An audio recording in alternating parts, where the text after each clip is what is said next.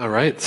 Today we're going to do a little review/cleanup on some of the questions people approaching me with on the last stuff. We're going to finish Genesis 11, and we're going to kind of barrel through Genesis 12 and 13, which is where we get introduced to Abram.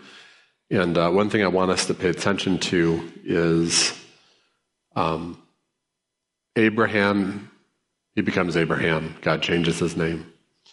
Abram is the one that God chooses to start this rescue plan to bring humanity back.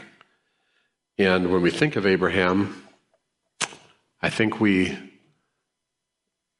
don't deify him, but he's like this super figure. And that's kind of how he's viewed around the world. And it's one of the remarkable things about Abraham is that the Muslims trace back and consider Abraham the first of the prophets, and the Christians trace back and consider Abraham the father of the nations, of God's rescue plan. It's going to bring us to Jesus, and the Jews look back on Abraham. And when you think about the world, they say there's roughly about 2.4 billion Christians in the world. I don't know if that means practicing and real devoted followers of Christ, but they lump them into the Christian section.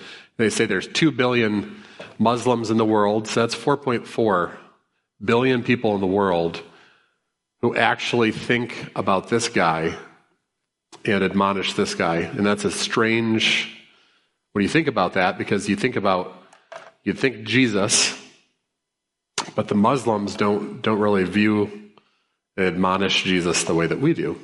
And so this is kind of a guy that everybody seems to get along with and want, and kind of they think about a lot. So I don't think there's anybody else from history who's really done that. This Abraham guy. And God picked him. This was God's plan. So as we start going through Abraham's story, let's just watch his personality features that we can grasp out of that. Let's look at the stuff that he comes out ahead on and some of the stuff he comes out behind on, and the fact that this is who God picked. And what does that mean for people like us? And how does that relate to us? So again, we look at the problems. We've been going through this now for weeks. Problem 1 was Genesis 3. That was the entrance of sin and death. We're introduced to the serpent, who is some kind of spiritual being. Problem 2, we get depravity and hyper sin. Then that brings on the flood, and that brings on the Nephilim, the sons of God who mated with the daughters of Adam. And we get these spirits and demons out of that. We finally get to problem 3, which was the Tower of Babel. We get disunity of humans, and we get that nations are turned over to other spiritual powers that are under Yahweh. And so we're finally leaving the world history section, and we're moving into the direct. We're going to focus on this one dude and all of his family. And that's just kind of where we're at. The questions that I've been getting, a lot of people want to flesh out the spiritual realm a little bit because we're using some terms and we're talking about some figures. So I've got 2 short Bible Project videos that are definitely worth watching at this point. And it's nice because they're gonna do some clarification and some thought about how the ancient Near Eastern people, which would be everybody in the Middle East and the Mediterranean, and how they thought about spiritual beings, which is going to be important when we start reading about Abraham and what God says to Abraham. So let's see if it works. If you pick up the Bible, you don't have to read far before you meet the main character, God. Yeah, he appears in the Bible's first sentence. And then later on page 1, you meet the humans. And there you have it. The 2 main players in the Bible, God and humans on the stage of our world. Well, not quite. In the Bible, there's actually a way bigger cast of characters than just humans and God. Like who? I mean the figures called the Elohim in the Hebrew scriptures. Angels, the Satan, demons, they're all over the story. Oh, right. Spiritual beings. To be honest, I've never really known what to do with them. It's all kind of weird. And unfortunately, almost all of our modern conceptions about these beings are based on serious misunderstandings. All right, so let's talk about spiritual beings in the story of the Bible. So first thing we have to do is reorient ourselves to how the ancient biblical authors saw the world. On pages 1 and 2 of Genesis, God brings order to a watery wilderness, separating the skies above from the land below. Right, this is Earth, where we live. And then there's the heavens high above, which they saw as God's domain. But in the Bible, these spaces are not separate. They overlap. And in fact, the Garden of Eden is described throughout the Bible as a high mountain garden where heaven and earth are one. Cool. So that's the world. Now it needs some creatures. God first creates and appoints the sun, moon, and stars to rule the day and night. You mean the giant flaming gas balls in the sky? Well, that's how you think about them. But the biblical authors, like all ancient people, saw them as heavenly creatures that are glorious, shining bright, and high above. Which is strange. I don't think of stars as creatures. Well, you don't. But for the biblical authors, the stars formed their categories for thinking and talking about a spiritual reality that exists alongside ours. And it's a different kind of reality, just like the sky is different from the land. And it's populated with creatures that have different kinds of bodies, shiny spiritual bodies. Okay, so almost all ancient cultures thought of the stars as divine beings, including the ancient Israelites. But the biblical authors make clear that these beings are not God. Rather, they're images of God. Their glory and high status is a reflection of the Creator's glory and status, and they exist to serve His purposes. So the stars symbolize beings who are like God's heavenly staff team. Right. Now let's go back, because after God appointed the heavenly host, He also appointed another type of creature. The humans. Yeah, in Hebrew they're called Adam, which sounds like the Hebrew word for dirt because that's what they're made of. So, glorious rulers above and hairy sapiens below. But then comes the great twist. God tells the lowly humans that they are to rule all of creation. He invites them to rise above their dirty origins and share in God's glory as His partners. So God wants to rule the world through humans and not the spiritual beings. Exactly. This is how the poet of Psalm 8 understood the stories of Genesis. He looked up at the stars and says, "What is humanity that you consider him? You made him lower than the spiritual beings, but crowned him with glory and divine majesty." This is humanity's high calling, to rule creation in the love and power of God. Very cool. But not everyone's happy. We're introduced to a spiritual being who doesn't want humans to rule, so he tricks them into thinking that they can get divine power on their own terms. They're deceived, and they take the opportunity. So they're banished from the Eden mountain, exiled to wander the earth and return to the dust. This snake is bad news. Yeah, and as you read on, you discover that he's part of a spiritual rebellion that follows the humans outside of Eden, and things get worse from here. The humans still desire to rule, so they start a new project. Yes, in the Bible, this is called Babylon. It's the anti-Eden, where human and spiritual rebels join together to elevate themselves back to their former glory. And so, with all that in mind, we can now appreciate the full cast of characters that we meet in the biblical story. God, humans, and all of the spiritual beings. Exactly. And so here's a preview of what we're going to explore. We'll learn more about God's heavenly staff team called the Divine Council. Then we'll talk about angels and cherubim, key figures in the spiritual realm. And then one particular angel called the Angel of the Lord.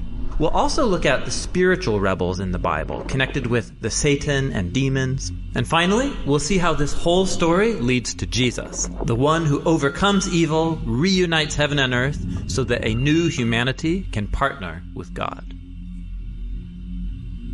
When most people think about the story of the Bible, they think of a story about God and humans. But remember, we learned that there's a whole other cast of characters that appears throughout the Bible and plays a really important role. Oh, right. Spiritual beings, angels, demons, and the like. Right. And in the Bible, they inhabit the heavenly realm, which is parallel to our earthly reality and actually overlaps with it. Now, all of these spiritual beings have their own unique characteristics. But here's what's fascinating. The biblical authors have one word that can refer to all the inhabitants of the spiritual realm. In Old Testament Hebrew, the word is Elohim, and in New Testament Greek, it's Theos. But here's the thing. This word gets translated in lots of different ways depending on which being is referred to. Angels, gods with a lowercase g, or even God with a capital G. Wait, so one word can refer to any of these beings? Yeah. It's because Elohim is a category title. It can designate any spiritual being that belongs to the heavenly realm. Okay, a title, not a name. Like the word mom. Yeah, right. The word mom can refer to lots of really different kinds of people, but they all share in common the same role in a family. And then let's say a group of brothers and sisters are talking, and one says, hey, it's Mom's birthday. They're using the title like it's a name. But it would be clear that they're referring not to any mom, but their mom. Yes, and the same goes for the biblical authors. They called their God Yahweh, which is the name revealed to Moses, but they also sometimes refer to him with the category title Elohim, using it like a name, because they all know who they're referring to. Okay, but don't the biblical authors think that Yahweh's in a class of his own, not like any other? They do, which is why they say things like Yahweh is the Elohim of Elohim, that is, the chief Elohim among all the others. Or they'll say there's no Elohim beside Yahweh, meaning no other spiritual being compares to him, because only he is the ruler and creator of all things. Okay, I'm following, but I thought the Bible taught monotheism, which means there's just one God. Well, the biblical authors are claiming that among all of the spiritual beings out there, only one is the source and creator of all things, including the Elohim. That's biblical monotheism, that one Elohim, Yahweh, is above all other Elohim, that is, the other spiritual beings. Now, with all that said, we are ready to learn more about who these other Elohim are and how they fit into the biblical story. So hopefully that clarified some of the language we've been using over the last couple weeks a bit. Because some of the concepts can kind of freak people out when you start talking about God's lowercase g. They get a little wigged out about it, which is okay. That series is on YouTube. It's part of the Bible Project. It's the Spiritual Beings series. I'd encourage people to finish it. It's pretty good, but we're not going to sit here and watch videos all day. But it's great. So I would encourage you to, any of the stuff they put out is pretty good. I like it. So we're going to get back into Genesis 11. We ended with the Tower of Babel last week. But after the Tower of Babel, Genesis 11 gets into another genealogy thing, and we're going to skip that genealogy thing because it's literally just a genealogy in this case. There's nothing else added into it. And we're going to go right to the end of Genesis 11 so we can meet Abram. Now, these are the generations of Terah. Terah fathered Abram, Nahor, and Haran fathered Lot. Haran died in the presence of his father Terah in the land of his kindred, in Ur of the Chaldeans. And Abram and Nahor took wives. The name of Abram's wife was Sarai, and the name of Nahor's wife Milcah, and the daughter of Haran, the father of Milcah and Iscah. Now Sarai was barren, she had no child. And Terah took Abram, his son, and Lot, the son of Haran, his grandson, and Sarai, his daughter-in-law, his son Abram's wife, and they went forth together from Ur of the Chaldeans to go into the land of Canaan. But when they came to Haran, so that's confusing because Haran's a guy's name, but Haran is also a region. So just so we're clear there. But when they came to Haran, they settled there. The days of Terah were 205 years, and Terah died in Haran.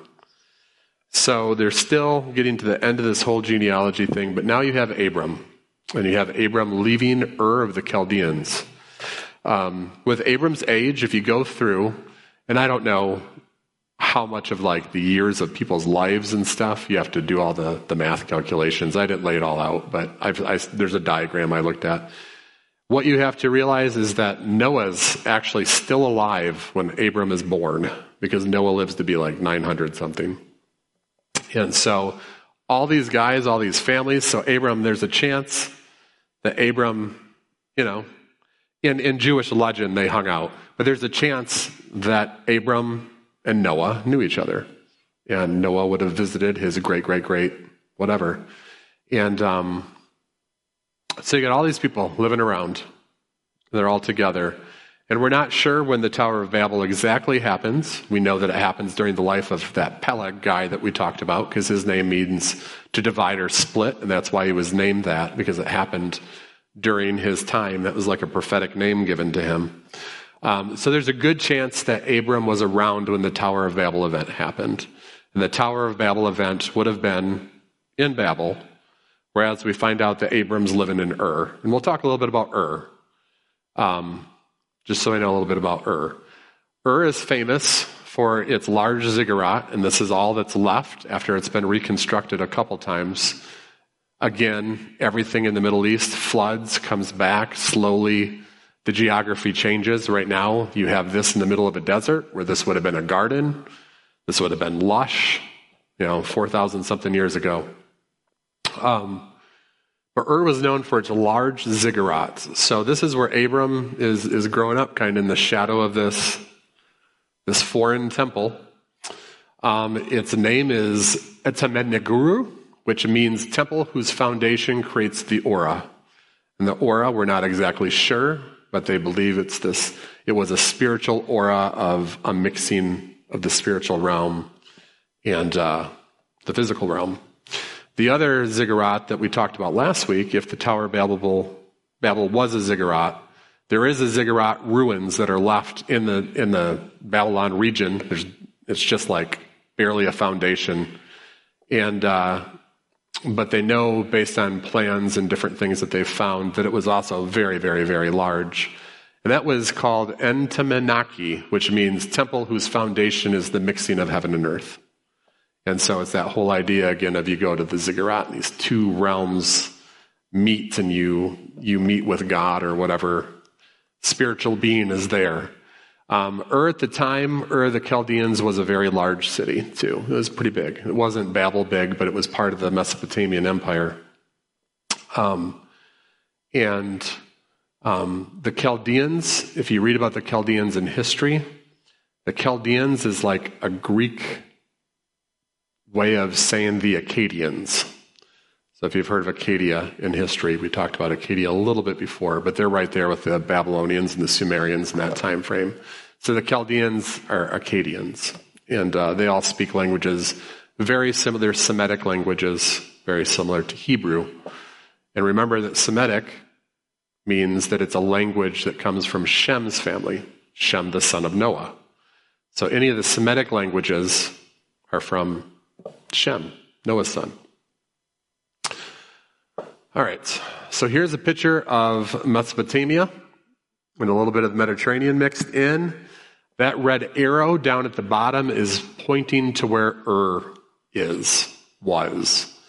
And so that's kind of where it's located. So when you think about Abraham and his journey, he's just going to start his journey just a little bit north from the Persian Gulf, a little northwest from the Persian Gulf. So before he makes his journey start, this is where he grew up, in the shadow of this great ziggurat, and that's his history. So there's a chance that Abram was probably there for the birth of some of the paganism of the other religions. That's Abraham's background. So we're going to get into Genesis 12, and we're going to start diving into who Abram is. And now the Lord said to Abram, "Go from your country and your kindred and your father's house to the land that I will show you. And I will make of you a great nation, and I will bless you, and I will make your name great, so that you will be a blessing. I will bless those who bless you, and him who dishonors you I will curse. And in you all the families of the earth shall be blessed." So last chapter, we had the divorce of the nations, where Yahweh removes himself from the nations who are in rebellion.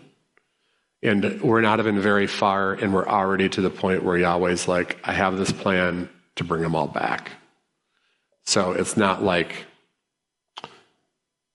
he did it and then he stewed on his anger, like Yahweh stewed on his anger and then came up with a plan. This is like happening pretty simultaneously. So he's picked this Abram guy. And, I don't know if he appeared to Abram in a vision, if he just talked to him, whether he came to him in a dream. In this case, it doesn't tell us. I'm more to believe he an audible voice or a dream, but I don't know. But we are going to see later that Yahweh actually starts physically showing up to Abram, which is amazing. And so Genesis 12:4, Abram went as the Lord had told him, and Lot went with him. Abram was 75 years old when he departed from Haran, and Abram took Sarai his wife, and Lot his brother's son, and all their possessions that they had gathered, and the people that they had acquired in Haran, and they set out to go to the land of Canaan. And when they came to the land of Canaan, Abram passed through the land to the place of Shechem, to the oak of Moreh. So the first thing I want to point out is he takes Lot with him. So already we see with Abram, there seems to be some kind of fathering heart that's in him. He's not going to let his brother's son, remember that's the brother that died back in Ur, that was in Genesis 11. He's not going to let his brother's son go along that route. He's taking his brother's son to go with him and be part of the blessing. He didn't have to. We know that Abram had another brother. We don't really know what happens to Abram's brother from here. We won't find out for a bit. And but he's got this heart for Lot.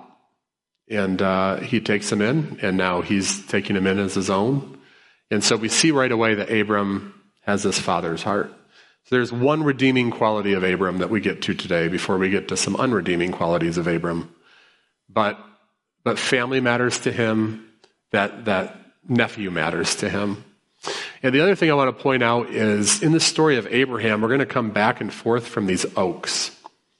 And I'm not sure exactly all the significance of it, but there's this repetition of Abram going to these oaks. And what it is about an oak tree and what it is about an oak tree and Yahweh in this time and period, I don't know. But I think we'll dive into that more as we go through here. But here's the first one where they talk about him going to the oak of Moreh. At that time, the Canaanites were in the land. The Canaanites came from Canaan, who was a son of Ham. Remember, Ham is the bad son, Noah's bad son. And we're warned about bad Ham and watching out for bad Ham's kids. And so right now we're getting into the confrontation. These guys who are of the bad kid, they're there in the land. And so they're just reminding you that the Canaanites are there right now. And the Lord appeared to Abram and said, to your offspring, I'm going to give you this land. So he built there an altar to the Lord who had appeared to him. So there, when he's there, Yahweh appears to him. So whatever that was like, I don't know.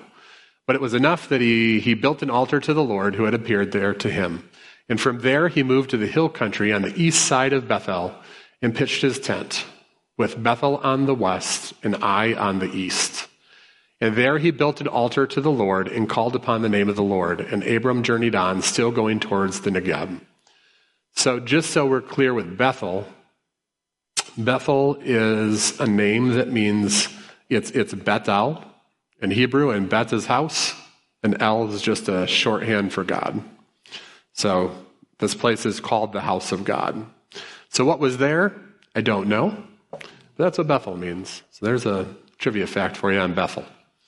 So between the country of the house of God and the west of Ai, so that's where he's at. And we'll come back to Bethel in the future and the stories of Abraham's family. A lot of these things get repeated.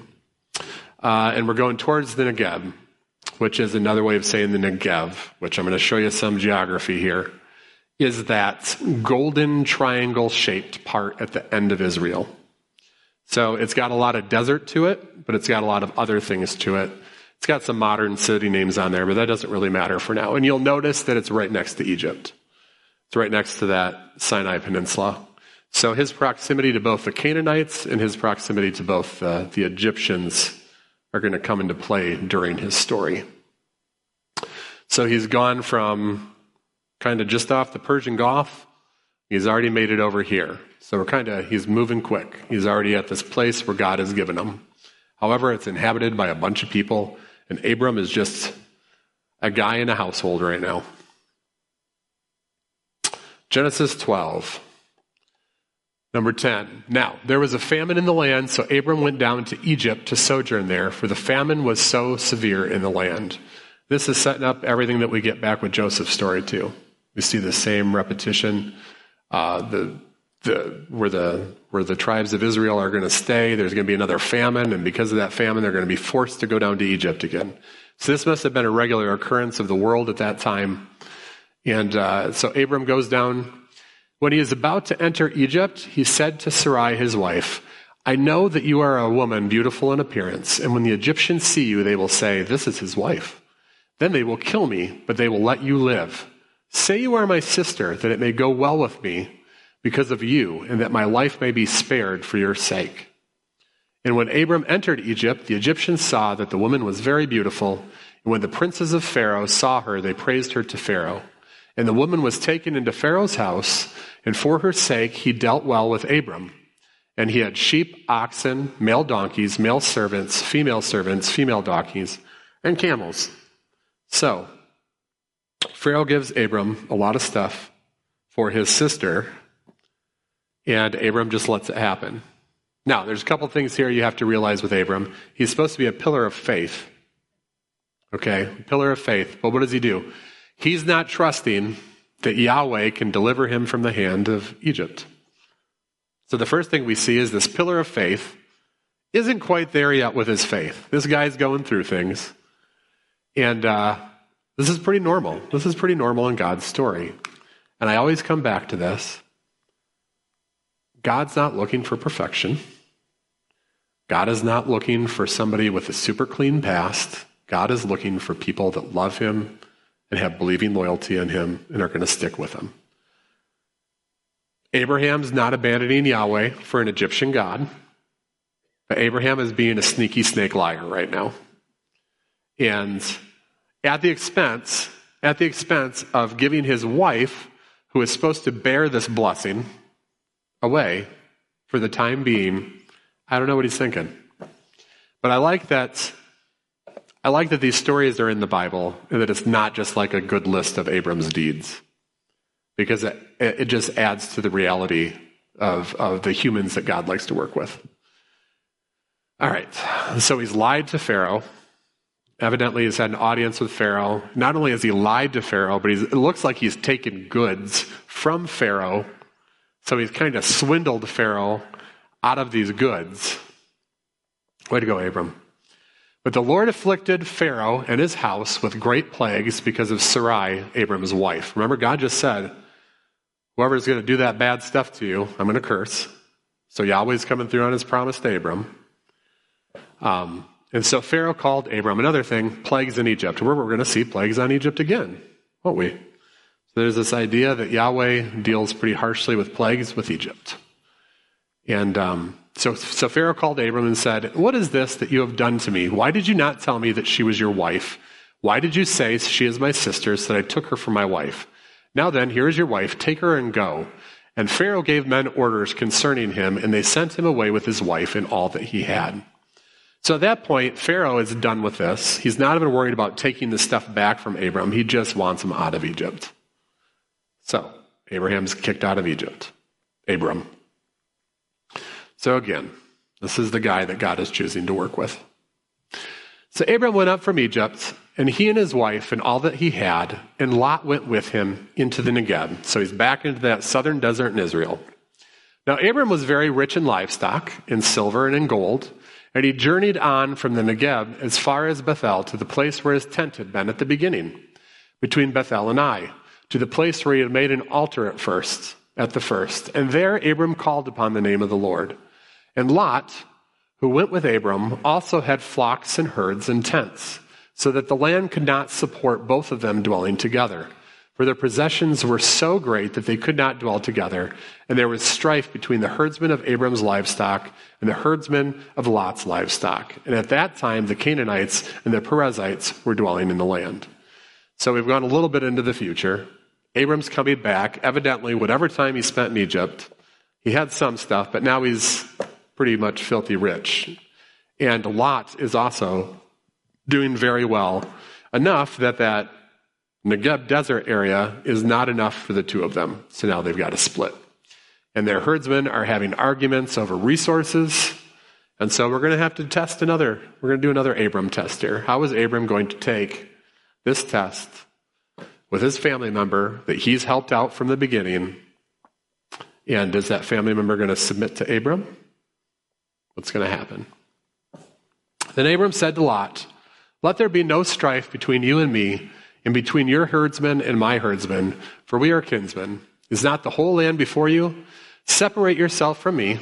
If you take the left hand, then I will go to the right, or if you take the right hand, then I will go to the left." So Abram's giving him the choice of land. Not the way it necessarily would have gone down. Abram is firstborn in the order, and Lot should have taken whatever Abram just gave him. But again, we see Abram's heart for this nephew/son to him in doing this. So we moved from sneaky snake, liar, swindler, back to this guy who's really got a heart for his family. And Lot lifted up his eyes and saw that the Jordan Valley was well watered everywhere, like the garden of the Lord, like the land of Egypt, in the direction of Zoar. So, very fertile valley. He's going to go take the Jordan Valley. Now, Lot, evidently, is not like, I want to honor my uncle and let him have the best. Lot takes the best for himself. This was before the Lord destroyed Sodom and Gomorrah. We'll get to Sodom and Gomorrah. That was on our list of things people picked. So we got to get there. So Lot chose for himself all of the Jordan Valley, and Lot journeyed east. And thus they separated from each other. And Abram settled in the land of Canaan, while Lot settled among the cities of the valley and moved his tent as far as Sodom. Now the men of Sodom were wicked, great sinners against the Lord. So again, they're building this up, these members of Sodom. And the Lord said to Abram, after Lot had separated from him, lift up your eyes and look from the place where you are, northward and southward and eastward and westward. For all the land that you see I will give to you and your offspring forever. I will make your offspring as the dust of the earth, so that if one can count the dust of the earth, your offspring can be counted. Arise, walk through the length and the breadth of the land, for I will give it to you. And so Abram moved his tent, and he came and he settled by the oaks of Mamre, which are at Hebron, and there he built an altar to the Lord. So again, something about building this altar by a new grove of oaks. And they liked oak trees. Josiah's a wood guy. You like oak, don't you? Yeah, something about oaks, I guess. And so that's kind of where we're going to stop for today, because we start getting into more of the action stories after this. But that's the beginning of Abram's journey. And looking at Abram right now, you're kind of in the middle with Abram. You don't know what he's going to do. And he's being blessed. God has a plan for him. We can clearly see that. He's delivered him from one of the major nations of the world. But he's still kind of shifty. And there are times where it seems like he doesn't trust in Yahweh. He trusts in Yahweh when he gives the good stuff to Lot, but he doesn't trust in Yahweh when he's facing Pharaoh. So I don't know. That's just kind of the journey of Abram so far. And what we get with the journey of Abram is we're going to start seeing this guy's character build. And we're going to see him. He's still going to be making mistakes. And his wife is going to make some mistakes. But they're going to end up different. And you're going to see God's plan through this guy to bring the nations back. You know, so far in Genesis, what we've seen is a lot of humans, God picks these ones to do things. And Noah, like, thank you, God, for saving me and my family from the destruction that you rained on the world. I'm going to go get drunk. And then you got Abram, who Yahweh, creator of the universe, is appearing to him in some form. And still when he goes to Egypt, he does what he does. And ladies and gentlemen, God has plans for all of us. It doesn't matter. It doesn't matter. He's going to, not that you should just willingly go out and do stupid stuff. Don't go out and do willingly stupid stuff so that God works all these bad things to good. That doesn't mean we need to produce bad things. That's not what the verse means. I don't think Abram's intention was to just do bad things so that God will do that. I think Abram was just being human. But it's a good reassurance. And Abram's family, like we already talked on Mother's Day about Jacob and then Jacob's kids, like it's messed up. It's dysfunctional all the way through. It is this dysfunctional family that still makes it through because they're still loyal to Yahweh. That makes me feel good. That makes me feel good a lot. It makes me know that even though there can be dysfunction, Yahweh's there. And he's given us Jesus. Jesus can make things right. So that's just where we're going to end today. I didn't want to get too far into it. I wanted to be able to touch up on some of the stuff we talked about previously. But when we get with Abraham, we're going to get to some of the more famous stories. And he's going to get his kid. Well, he's going to get multiple kids. We're going to deal with Sodom and Gomorrah, which the Sodom and Gomorrah thing is going to go right back to things that we already talked about. There's this repeating theme that's still happening, even though we're focused on a family. So let's just pray. Lord, we thank you again, no matter how many times we say it. We thank you that you love us and you want to work with us. We thank you that you've called us into what you're doing and that we get to engage in things with you. Creator of the universe, the name above all names, there's no one like you. And like that video shows, you pick these creatures of dirt to be those that would spread your kingdom. And Lord, I am ever thankful of that. And I am thankful for your faithfulness through all generations, through all the different people that you've been faithful to, even when there's moments of unfaithfulness. Lord, that it is always your desire to bring everybody in. And Lord, that as we've seen that desire that has existed for thousands and thousands of years to bring everybody back to the kingdom, Lord, I just ask that you would instill that in our hearts, that desire to see everybody come in, everybody make it back into the kingdom. Lord, that would motivate our lives. That eternal mandate is still there. So Lord, make that real for us. We thank you for using us, working with us, living inside us. We thank you that we don't have to go on top of a ziggurat to see where heaven intersects with earth, but Lord, that you've given us Holy Spirit who lives in us. And inside us is where heaven and earth connect. And Lord, we love you and we thank you for that. We thank you so much, Lord. In your name we pray, Jesus. Amen.